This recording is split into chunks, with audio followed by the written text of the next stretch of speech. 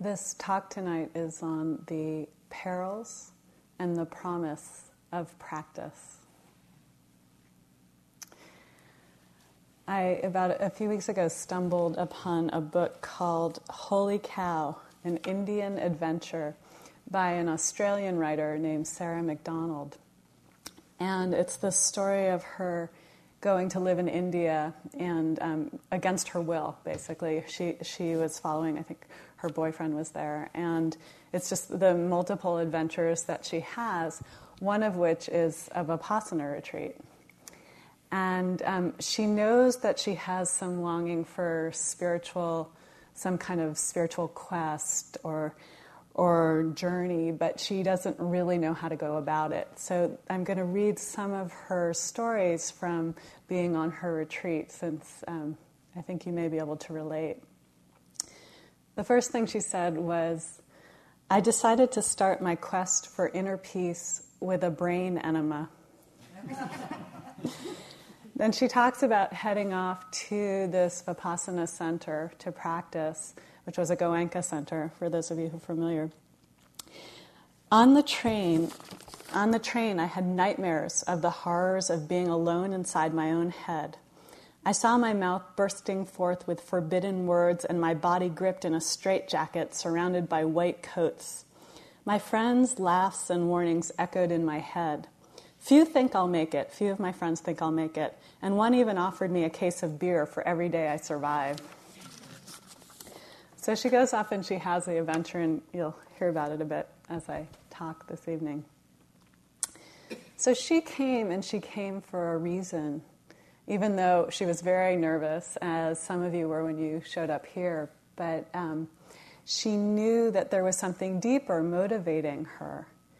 And for all of us, there is something deeper, something that motivates her, that gets us here. And this is a very important piece of our practice.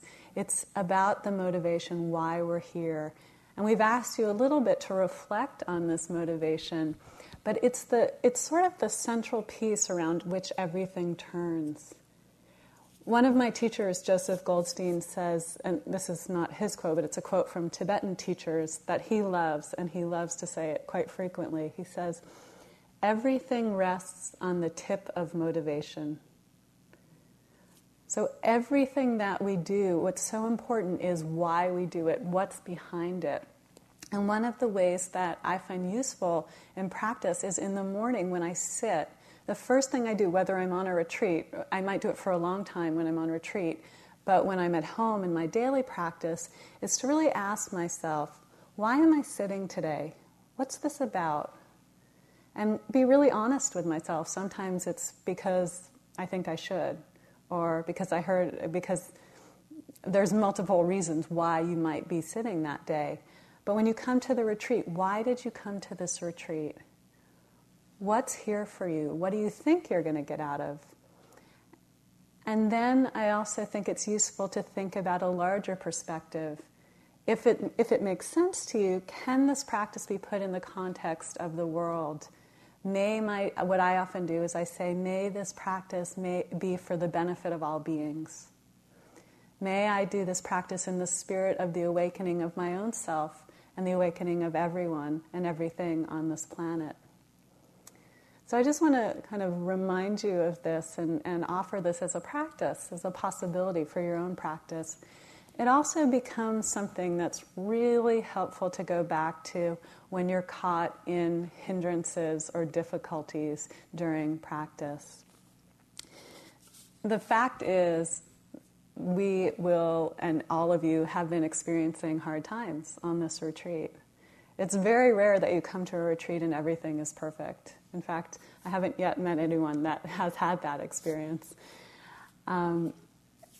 So the question is not about trying to create perfect situation for ourselves to practice in, but learning how to be with whatever comes up.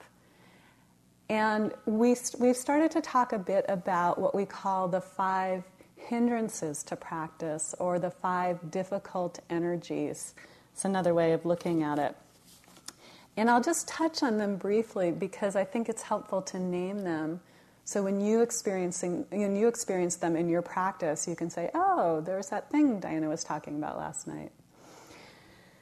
So the 5 difficult energies, hindrances, difficulties in practice, they're wanting or sensual desire, aversion, hating the experience, or hating something, hating in general, sleepiness, which we've talked quite a bit about, restlessness, which we've talked also quite a bit about, and doubt.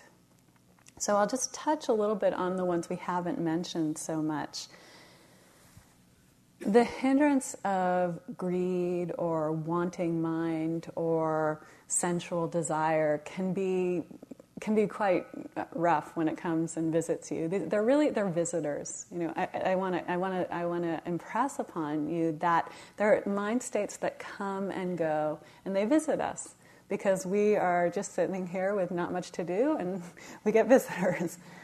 And so you might get visited with fantasies, with wanting something, with having a desire for the meal, for having a desire for the next bite, for a person who's on the retreat, for a person you're imagining, from 20 years ago in your life, for any version of desire for something in the present, the future, or the past is this emergence of desire as a hindrance. And the reason it's a hindrance is because it prevents us from being in the present moment. You know, it takes us out of our experience into some sort of wanting, needing things to be different than they are. It can be very subtle. It can just be in the form like, oh, I want this sitting to be as good as my last sitting. Or I once had a really good sitting, I think it was 2001, maybe it could be that good. So it's this mind kind of continually leaning forward and grasping after something, thinking it's going to get happiness through that thing. And according to these teachings that we offer, according to the Buddha, this is the source of suffering. And you don't have to listen to me, you can figure it out yourself. And you've had that experience. You're meditating and you're thinking and you're wanting something and you want it so badly and you just don't have it and you're suffering. So when sensuous desire, wanting, greed comes into the mind and sort of it feels like it hijacks your practice or takes over, then it's a great idea just to know that this is happening. Greed is present in the mind.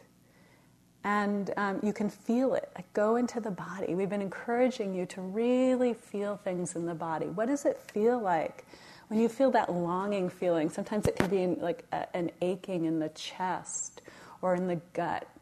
So really feeling in the body. And then reminding yourself of the impermanent nature of whatever is passing. Things are whatever you're wanting. Things are coming and going, and you really don't have control over life as we think we do. And then, as I said, reflecting on the motivation for being here. That can be helpful. Then it reminds me, okay, I'm going to drop the fantasy and come back into the breath. As boring as it may be, I'll come back to the breath. Another one is doubt, and you've probably all experienced this, especially if it's your first retreat. Am I doing this right? I don't know if I'm doing this right. This is weird. What are they talking about? Do these teachers know anything at all? This is crazy. Did the Buddha know anything? Who knew? You can have endless mind spin-outs of doubt.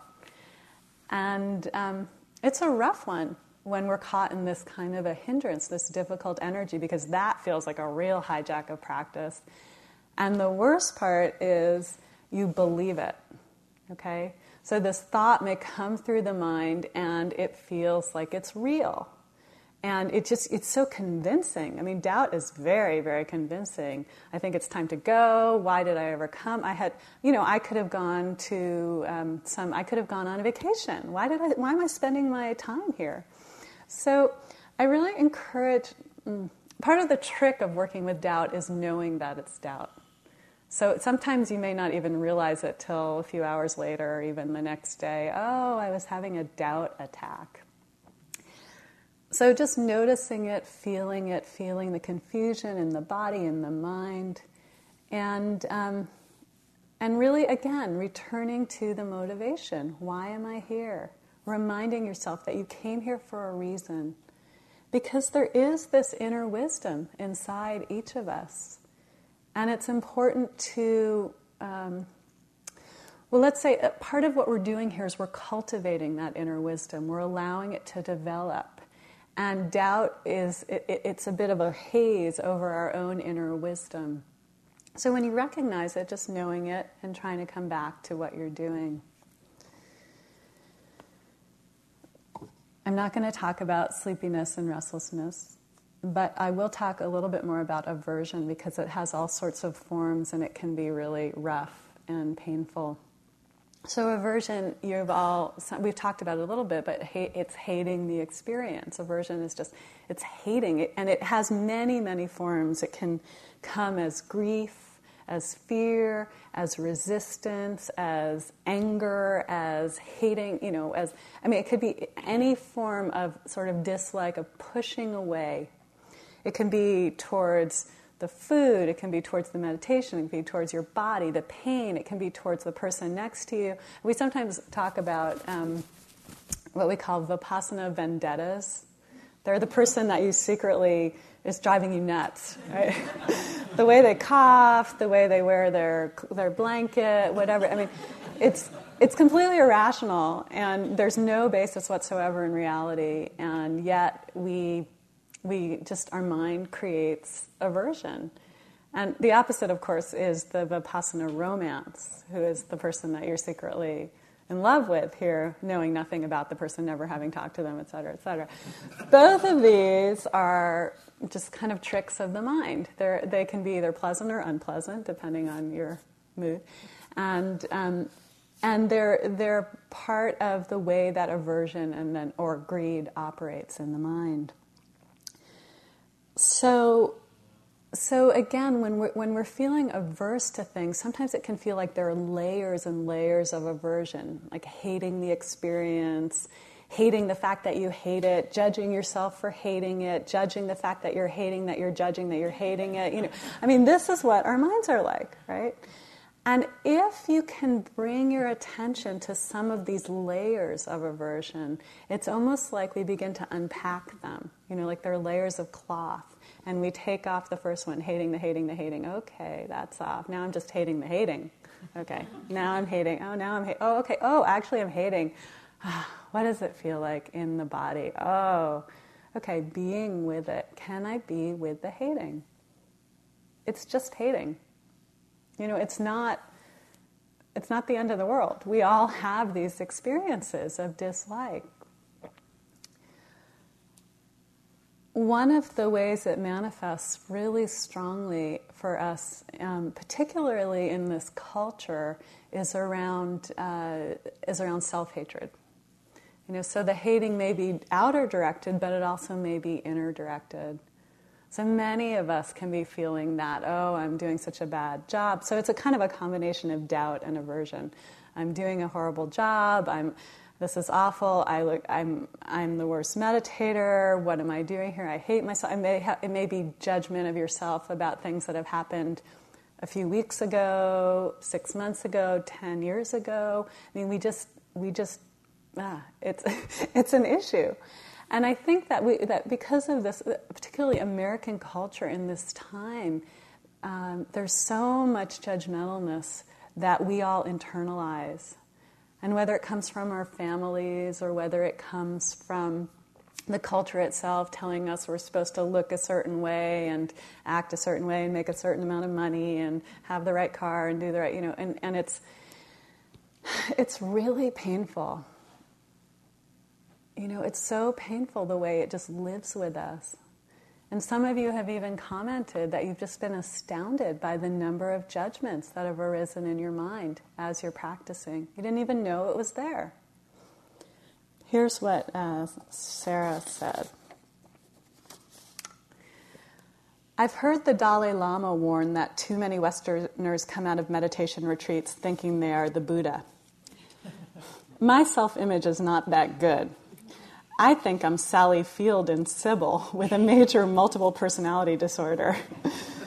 Conducting my own psychotherapy, I half hope for repressed childhood memories. All I come up with are ABBA and Kiss songs. Later on, she says, I feel like I'm trapped in a TV episode of Survivor Spiritualists. The last one gets enlightenment.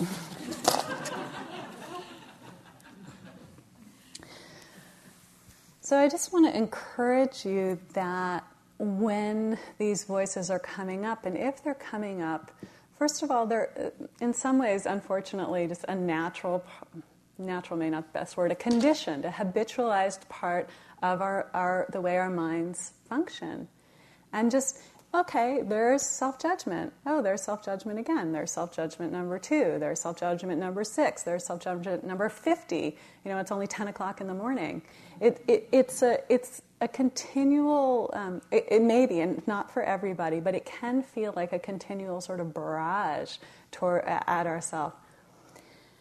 And so learning to see these thoughts as thoughts, and to disidentify, to not take them to be me or mine, that they're really simply thoughts arising and passing, that they're just a thought. They're not really any different than, God, it's cold out, or what's there's a charge, there's an emotional charge to I'm a bad meditator compared to it's cold today. But it's thoughts. And my friend had this great experience on a retreat a few years ago. She was meditating and she was going through major attack of self-doubt and self-judgment. It was just completely miserable, and she would just start judging herself. And she was meditating quite a bit outside at this meditation center on the East Coast, and there were lots of chipmunks. And the chipmunks would come up to the people who were meditating quite a bit, but for some reason that one day, no chipmunk was coming up to her. So her voice inside said, I'm a terrible meditator, even the chipmunks hate me. And so that day, she went in to see her teacher, and she was crying, and she was saying, oh, I'm so horrible, I can't do this, I'm a terrible meditator, even the chipmunks hate me. And he looked at her and he said, even the chipmunks hate me, the sky is blue. And in that moment, she saw that it was thoughts.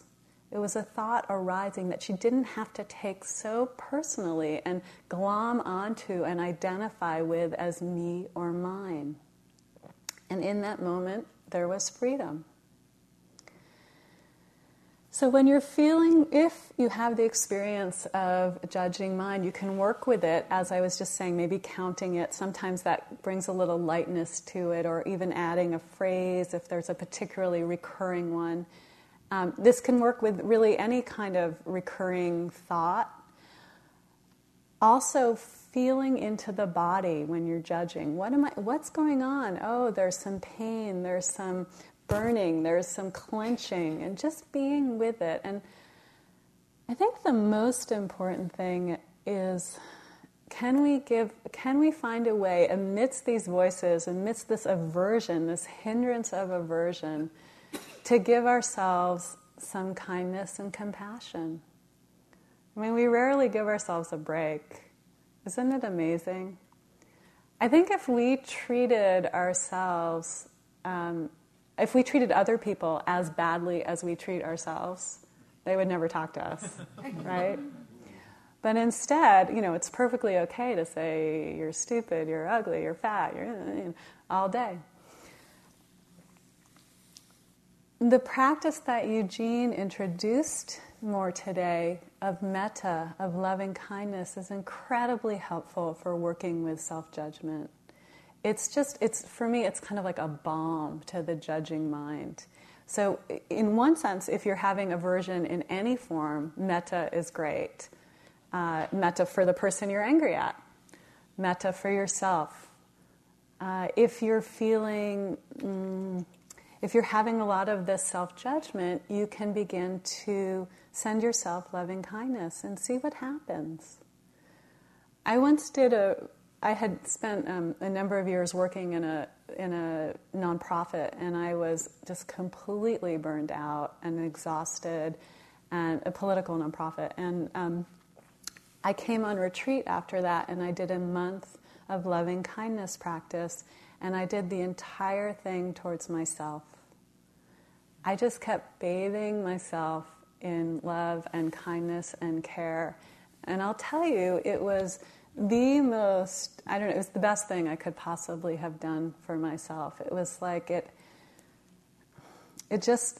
kind of healed the wounds. It was like a balm for the soul, for the being.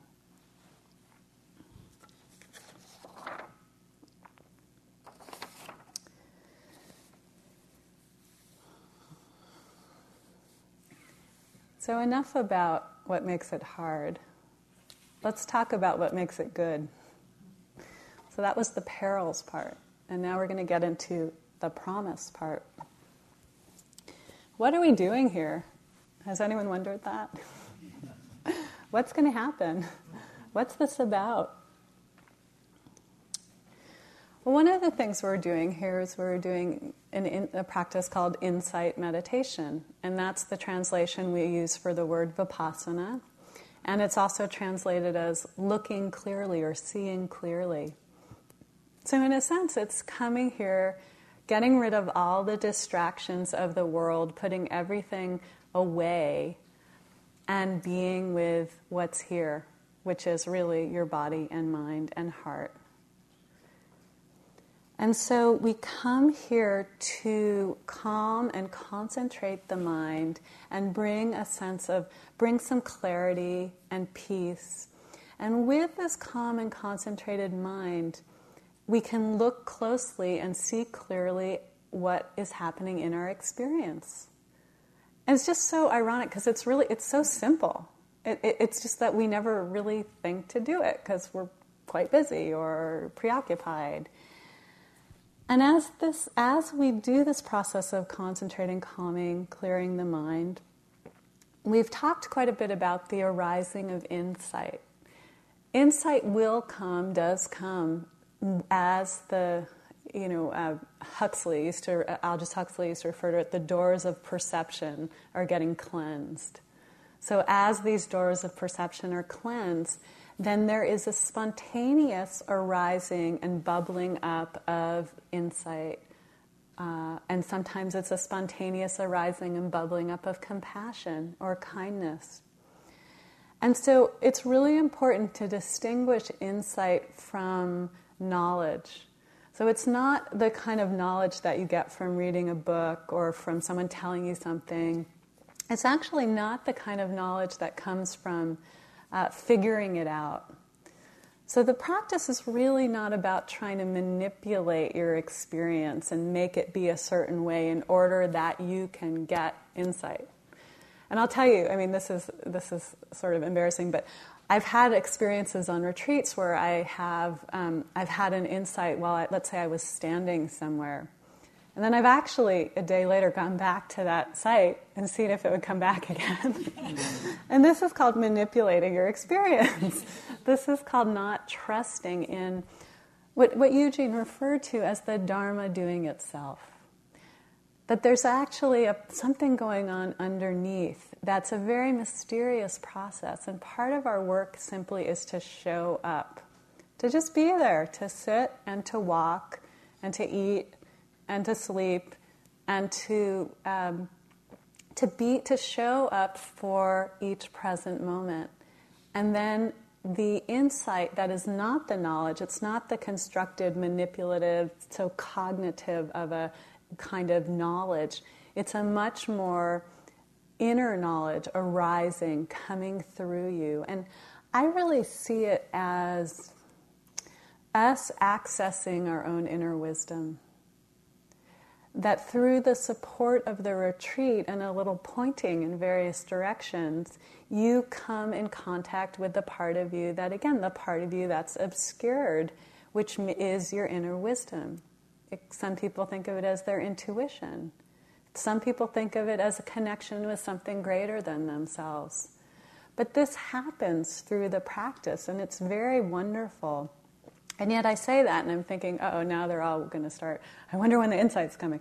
So just relax, because the thing is, you can't make it happen.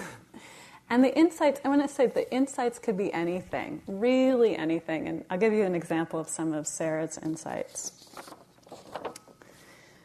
It's a boring technique. There's no mantra to focus on, white light to receive, or God to picture.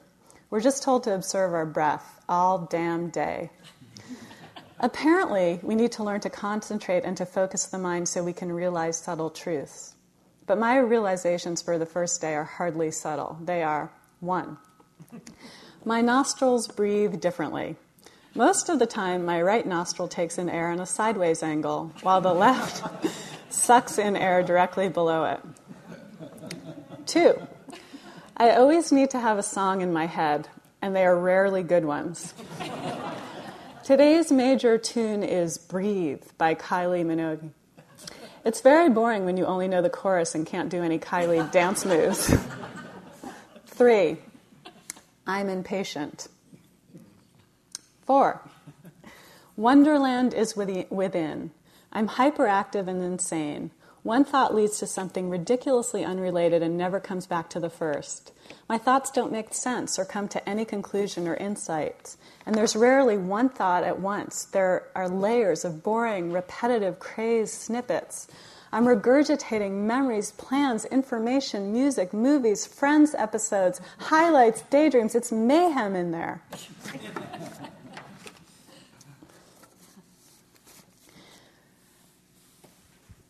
As we practice, the kinds of things that will come forth may be psychological insights.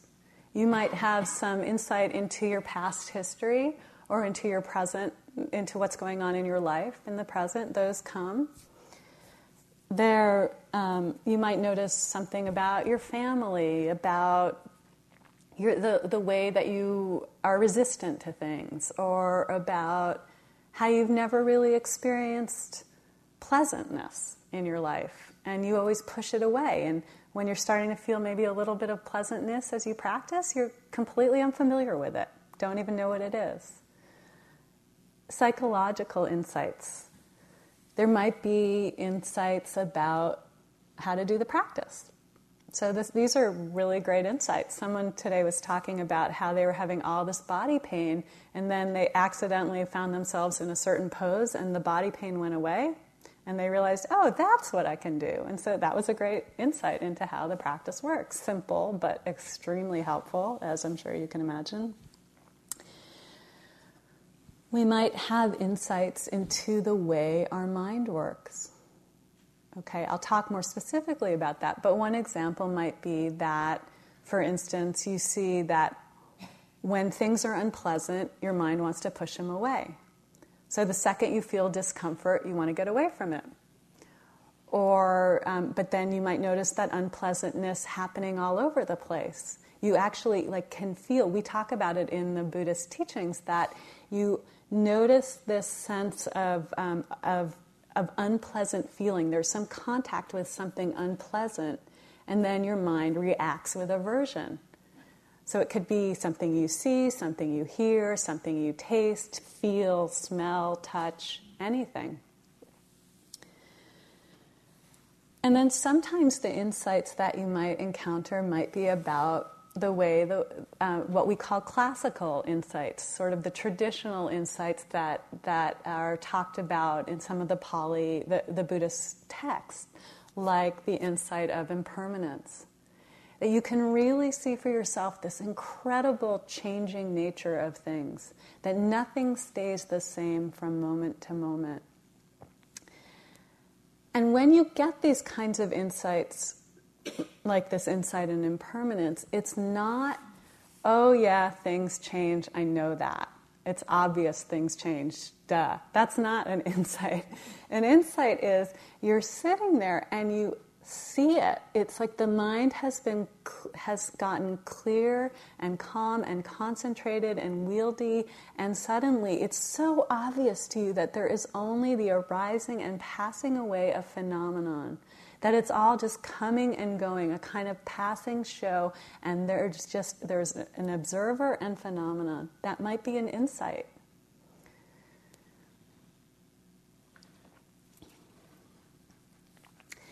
The principle is that if you want to know yourself, you look inside yourself. How do you know what motivates you? How do you know what you care about? How do you know what you're fearful of? How do you know what you love? Well, you can guess. Someone could tell you. You can read about what humans generally think about these things. But the principle here is you go inside yourself and you find out. Again, very obvious, but not always so done in this world.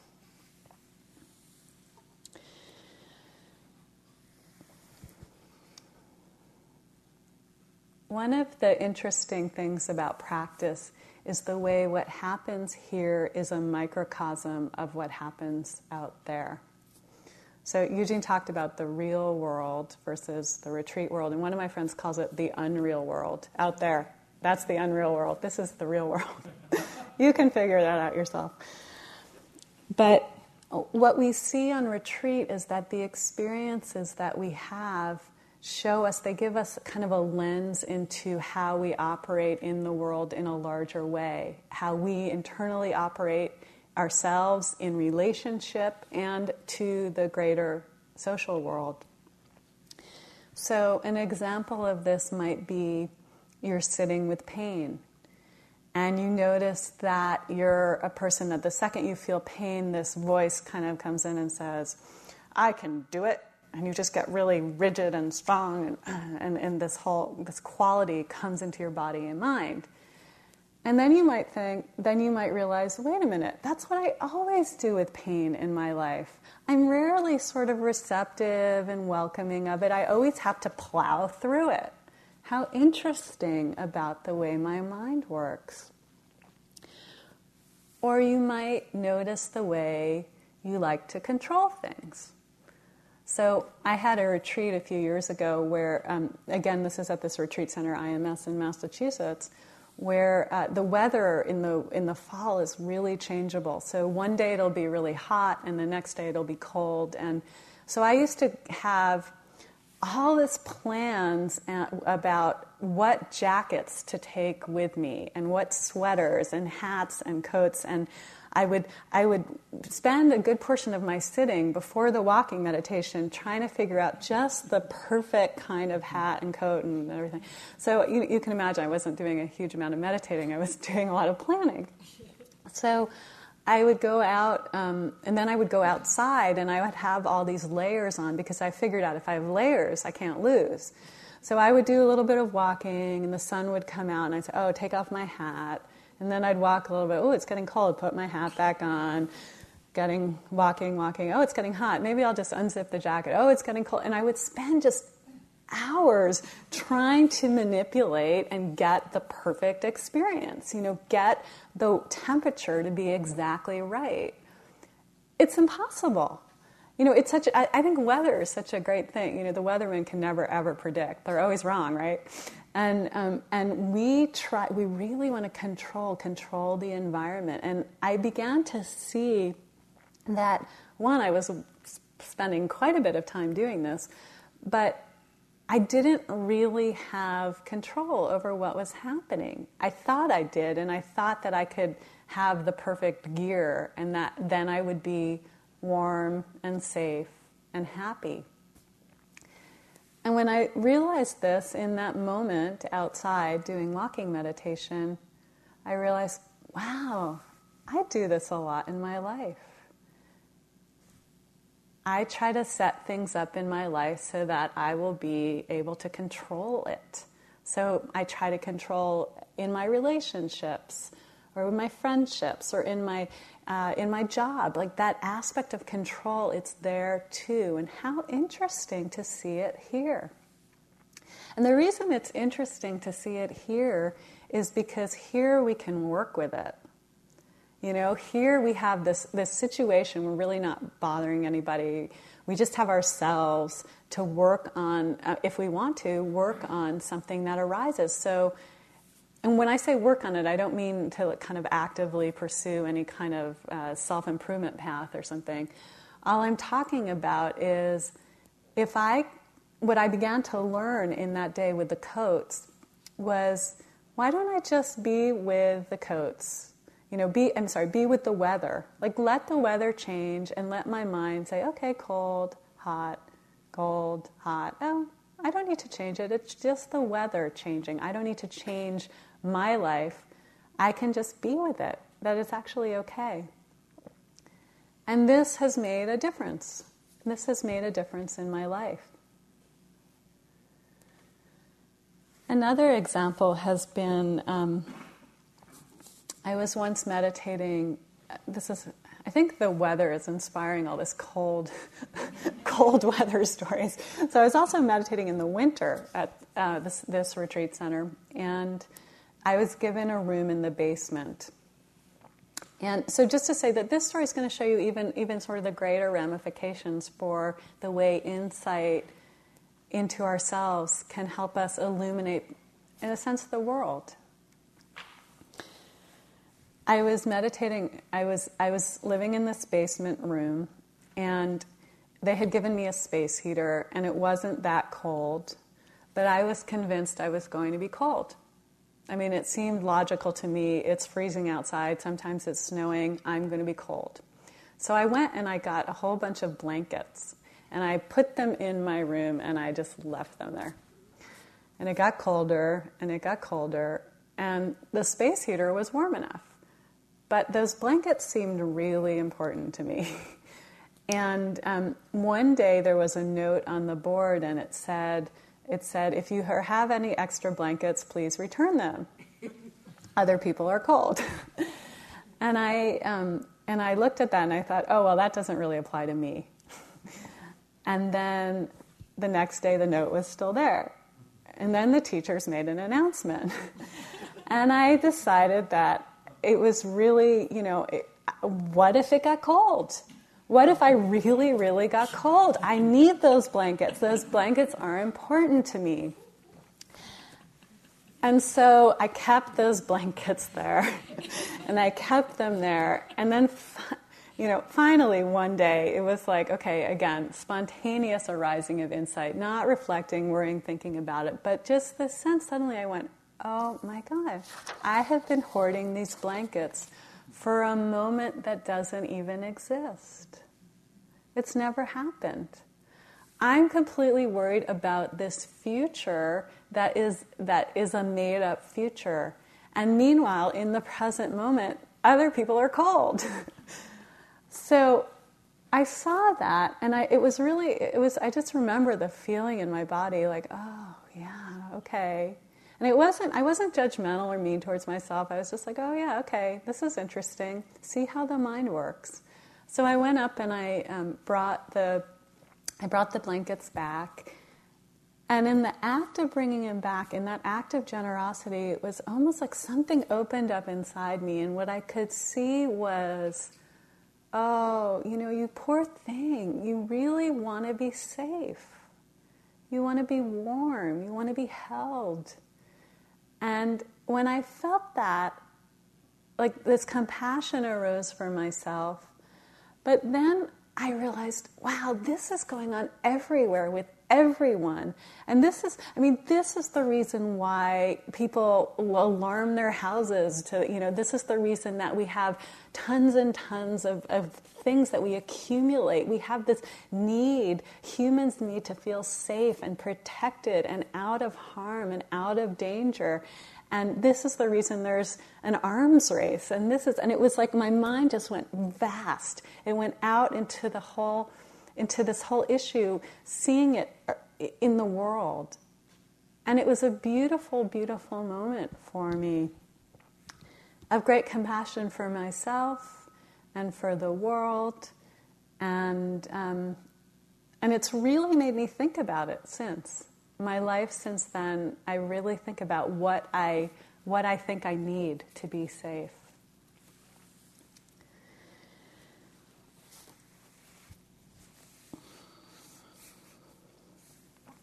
We have the capacity to change. It's really interesting. So we have this insight, we have this experience. Sometimes we're on the retreat and it feels like, it didn't seem like a lot happened, but there's an inner sense of something changing. What I like to say is that we change and we don't change. So how do we change? How does the insight change us? What is this promise of our spiritual path, of this practice?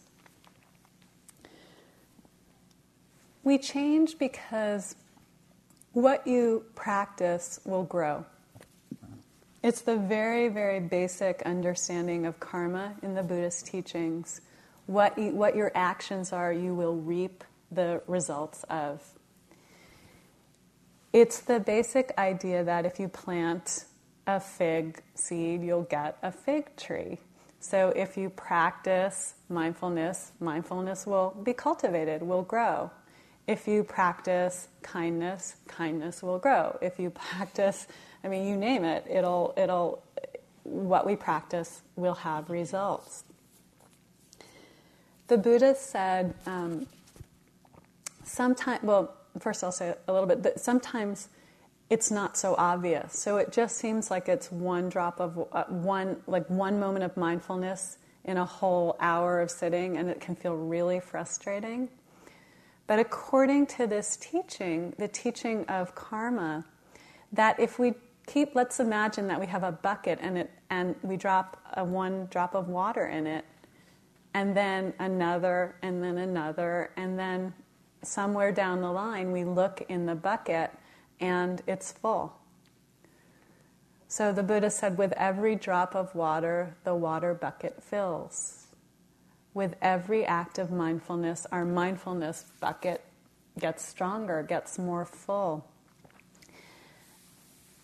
I've been so interested by all of these reports coming out in different mainstream magazines, like in Time, or something was in the Washington Post recently about the ability for us to change our minds, to have a capacity for change. It's really, really interesting. So the scientists for a long time in neuroscience, and by the way, I'm not a big scientist person, so I'm going to say it in a very lay language, the way I understand it.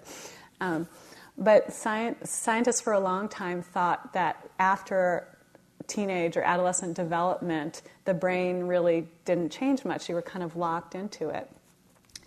And then they discovered this thing called neuroplasticity, which means that the circuits in our brain continue to develop. And what they actually say is those that you practice or those that you cultivate will grow, and those that you don't get discarded. It's like pruning of a tree. And so it's really good news for people who are in their getting on in years, because if you practice things like if you do crossword puzzles, it's supposed to be really good for the mind. It keeps you alive and it keeps your mind very lively. Well, what the scientists are now seeing is that meditation really can contribute to the growth of certain beneficial brain waves. And let me see if I can get this right. So, hang on. I want to make sure I'm a little more scientific. Oops.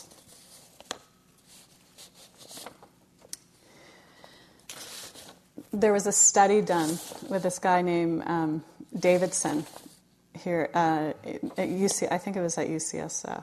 I'm not quite sure, but anyway, Davidson concludes from the research that meditation not only changes the workings of the brain in the short term, but also quite possibly produces permanent changes. That finding, he said, is based on the fact that he studied monks who had been meditating for a long time, had considerably more gamma wave activity, which are the beneficial brainwaves, than the control group even before they started meditating.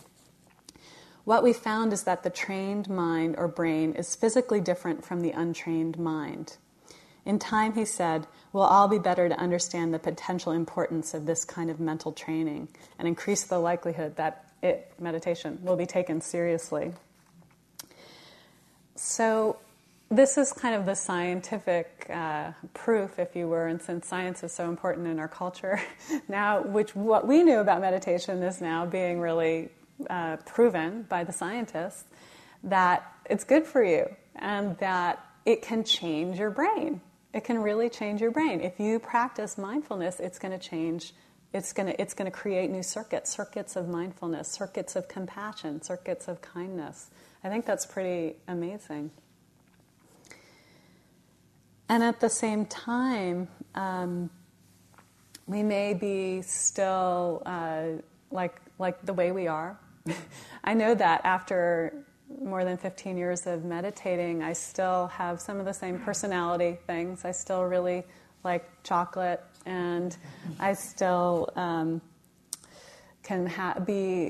still have the same sense of humor, and I still get mad at my brother.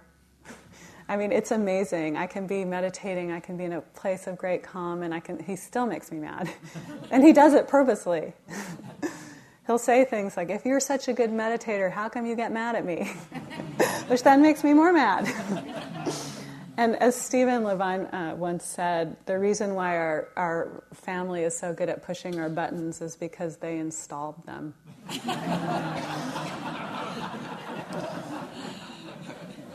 So we can begin to... So we may still, as we practice, and though our mind changes and the circuits change, and we still can... we're still, in a sense, the same, but different, okay? But the relationship to who we are shifts. So years ago, when my brother would make me mad, I'd be really upset that I got mad, and I'd feel like such an unspiritual person for getting mad. And now when I get mad, oh, there's anger arising, aversion. That's interesting. Wow, that's a deeply conditioned pattern. It's really in there. Oh, okay. It's like there's less taking it personally, less identification, less sense of me and my. And it's honestly, it's a wonderful relief. You know, it's like through this practice, one begins to develop a fluidity, an ability to be through life with great openness and spaciousness and great equanimity. And equanimity is this wonderful quality of mind, this mind that is balanced, even-minded, unmoving in the face of all that it encounters. It's a mind that it's very sweet. So when you have a taste, and you may have a taste on this retreat of equanimity, it's like anything could be happening. Someone could be really, there could be very loud noise outside. But your mind could be quite relaxed, open, spacious. Equanimous. Oh, there's loud noise. Oh, they ran out of something on the food line. Okay, they ran out. I can be with that. Oh, there's body pain. Wow, body pain. Hurting, pain, unpleasant, aversion. Equanimity. Look, I can be with things as they are. This is the promise of this practice. It's not about creating a mind that is. I want to make sure I'm saying this right. There are changes that happen in our mind, as I was just explaining. But at the same time, what we're doing is we're developing a capacity to be with things as they are. This is the greatest gift. This is the thing that will transfer out. This is the thing that will help us when working with the hindrances.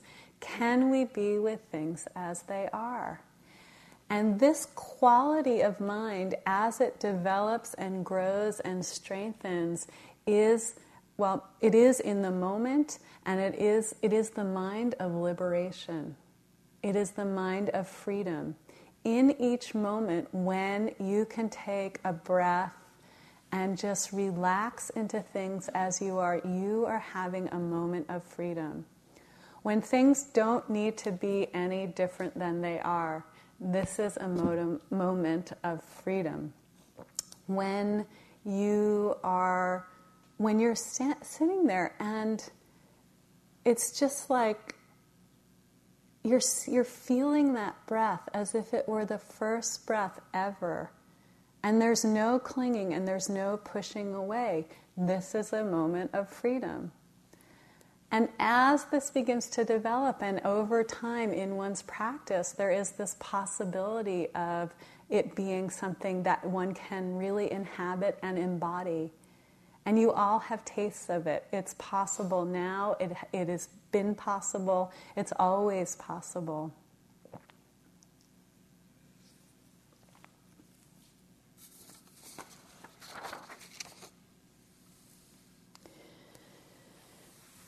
I think the great promise of this practice is that each of us doing this work can have such an impact in a world that needs it so desperately in these times.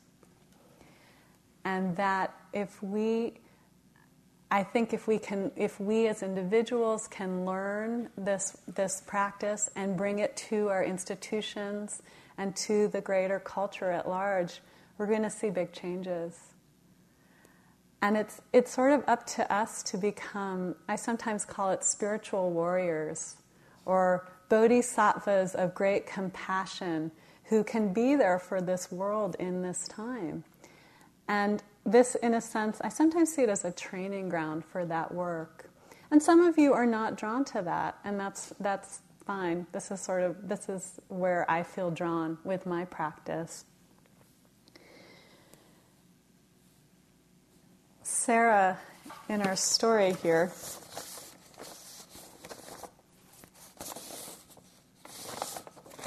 hang on. Sarah talks about the changes in herself after she leaves the retreat. At the bus stop in the town of Dharamsala, a beggar boy begins to hassle me. I stop, looking into his eyes, and then give him the dinner I've brought for the train trip. An old Tibetan monk watching starts clapping and laughing. The boy and I join in, clapping and laughing. An ordinary Indian begging transaction that normally makes me feel depressed and guilty has become a human and humane exchange of laughter and true compassion. Sure, I haven't saved his life, but it feels like a greater gift than money handed over out of guilt, anger, and resignation. I definitely feel like something inside has changed, and I'm ready to be reborn. So why don't we sit for a moment?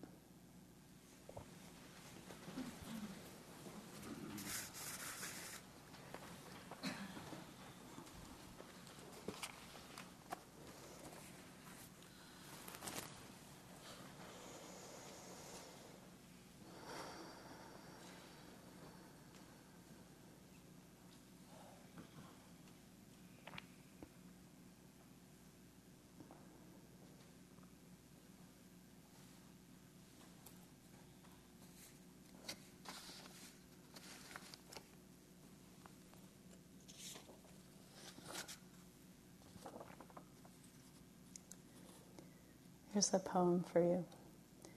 If in an autumn field 100 flowers can untie their streamers, may I not also openly frolic, as fearless as blame?